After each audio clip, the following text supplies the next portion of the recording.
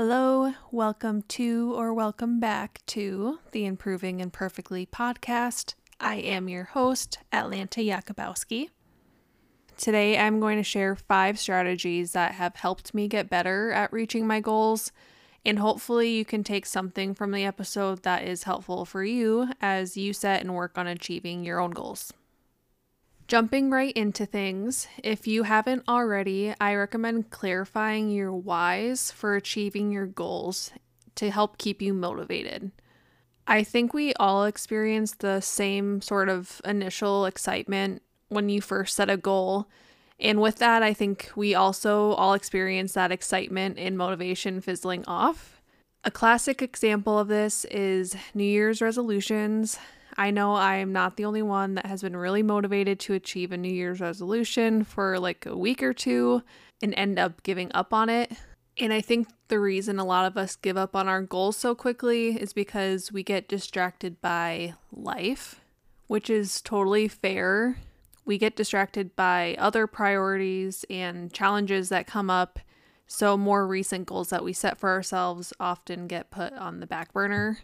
So if you are wanting to try and figure out the why behind your goals, an exercise you can try out is to write down your goal or your goals that you have, and then below each one of them, answer, why do I want to achieve this goal?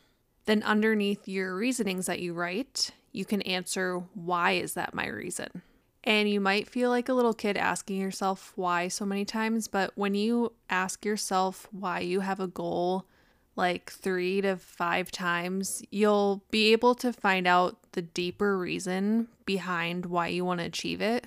And this can also help you change your goal to something more meaningful if you realize that your why for achieving a goal is maybe for someone else or for something other than yourself.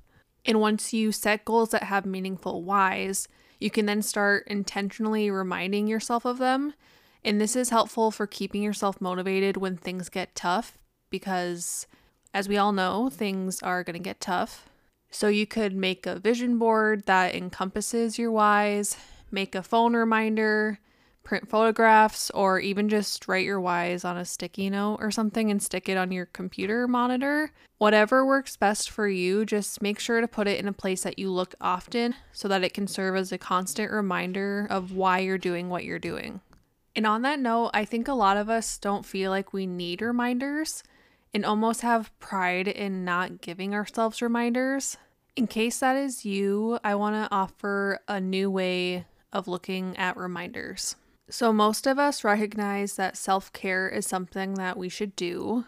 We are all for taking baths, painting our nails, and doing those sorts of things.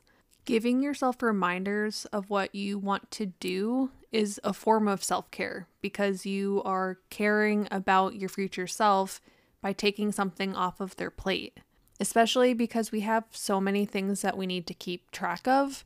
So I don't know why we wouldn't use the tools available to us to make things easier. So if you don't already give yourself reminders, please take this as your gentle reminder. Is that what they call it? I don't want to be mean, but if you aren't giving yourself reminders, please try it out. I promise that future you will really appreciate it. Moving on to my next recommendation, I suggest breaking your goals down into daily or weekly habits that you can track. I love doing this because breaking down a goal into steps helps keep me from getting overwhelmed and wanting to quit. So I'll share with you an example of what breaking down your goal might look like. Say you want to pay off your student loans.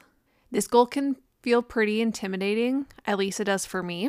So a way to make it less overwhelming is by coming up with a goal that serves as a step that you can take towards paying off your student loans. So after doing some brainstorming, maybe you come to the conclusion that your first step would be to create a budget and set money aside every month to put towards paying off your student loans. But maybe the thought of making a budget is overwhelming as well. So you can break that down even smaller. So now you're trying to think of a daily or weekly habit that you could start doing that would help you reach that goal of making a budget. An example of a daily goal that you could set is spending 20 minutes a day researching different budgeting tools, because there's so many out there, and that can be what's overwhelming too, is just the amount of information out there about things. But anyway, you can do that every day until you find a method for budgeting that you want to try. And once you pick out that method that you want to do for budgeting, you can then set a new goal that will help you inch your way closer to paying off your student loans. So in that example, you can see that I turned a pretty big and overwhelming goal into something a lot more manageable. But a downside to it that I have noticed myself is that breaking down big goals into smaller goals can make reaching a goal feel a lot further away. And that brings me to the next thing that I want to talk about, which is habit tracking. Habit tracking helps keep me motivated to continue making progress towards achieving my goals, even when I feel like I am not getting anywhere. And the reason habit tracking works is because it gives our mind that satisfaction of achieving something.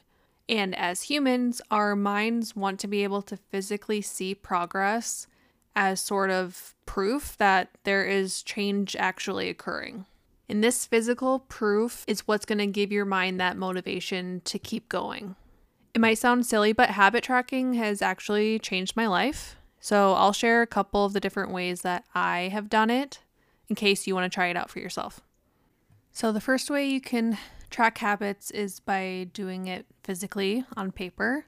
You can write one out yourself by just writing down your habit and making 7 squares and checking it off every day that you do it.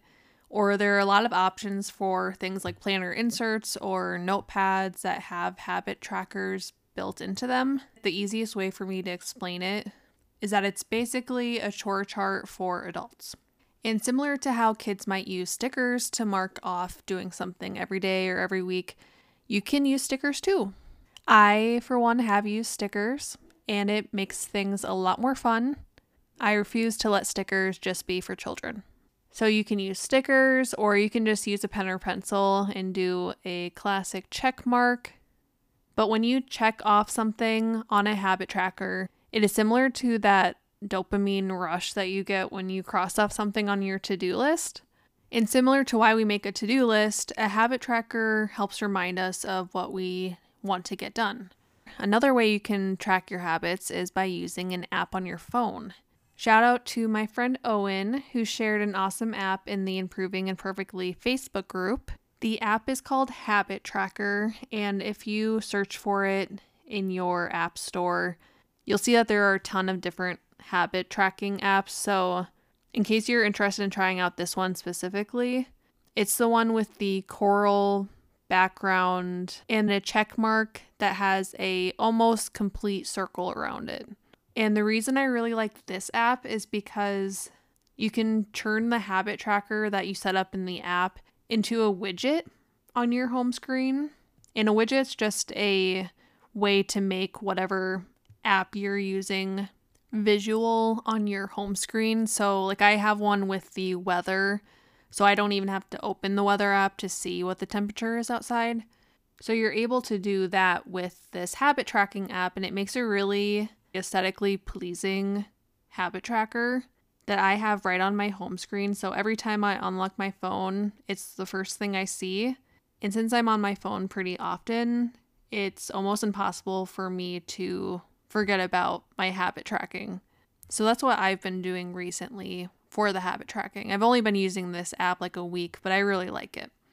All right, going off of that, I have been working on getting better at allowing myself to change my approach for reaching goals.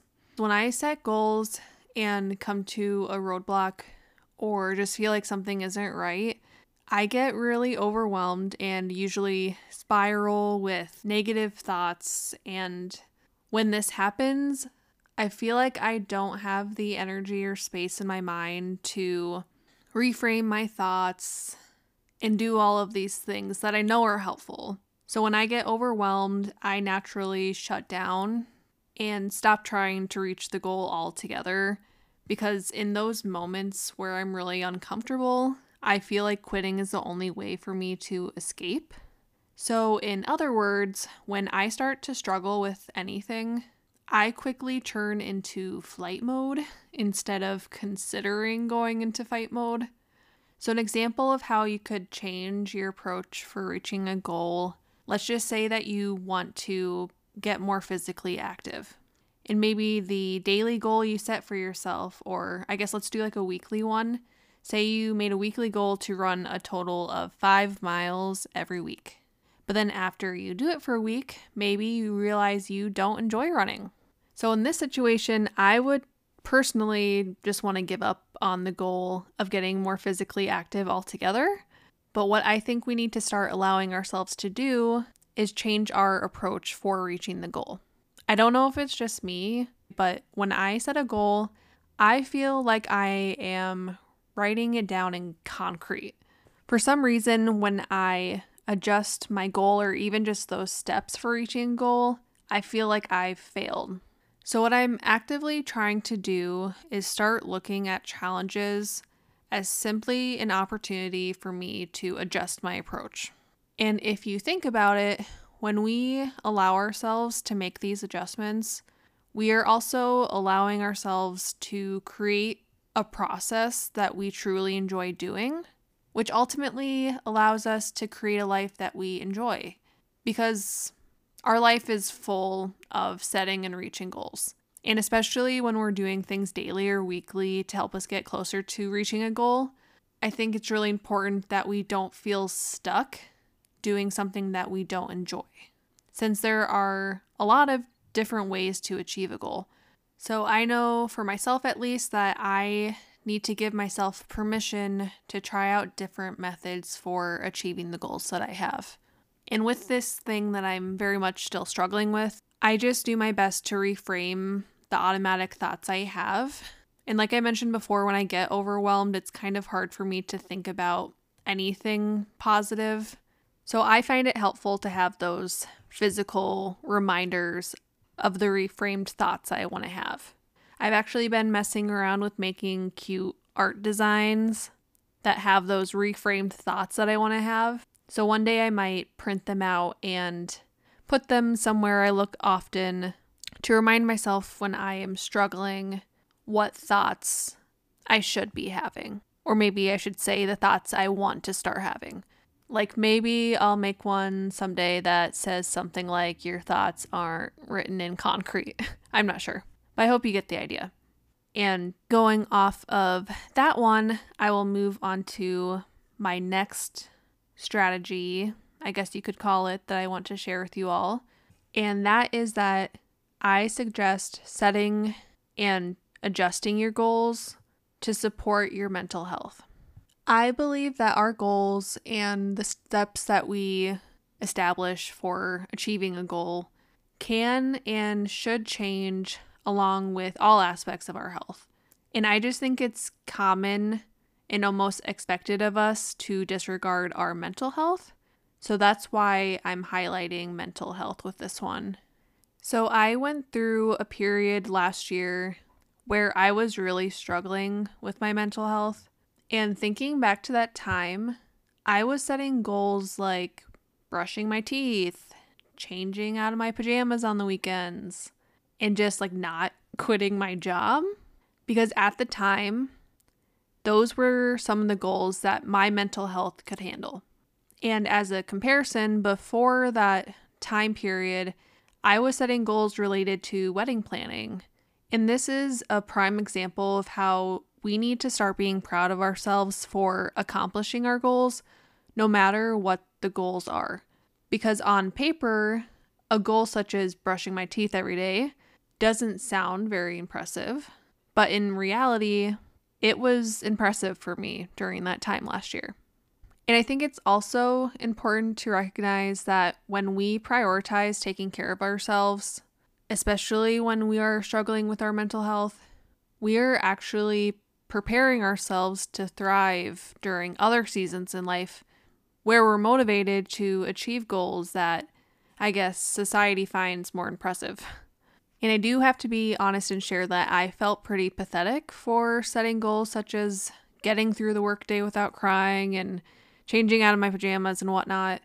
And when we feel pathetic or silly, it can be easy to let our emotions take control over our actions.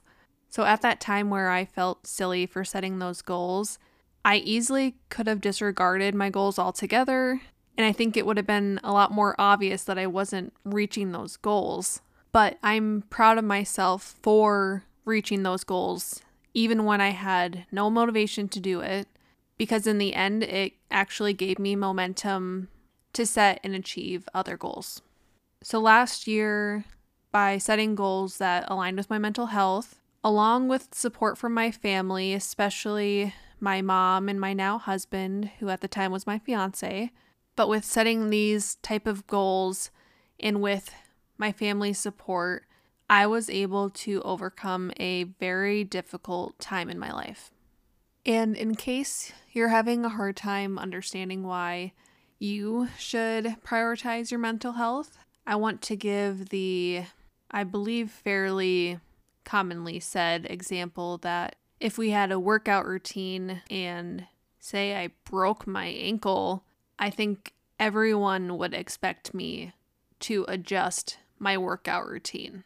So it doesn't make sense why we wouldn't expect ourselves to change our routines when our mental health needs to be prioritized.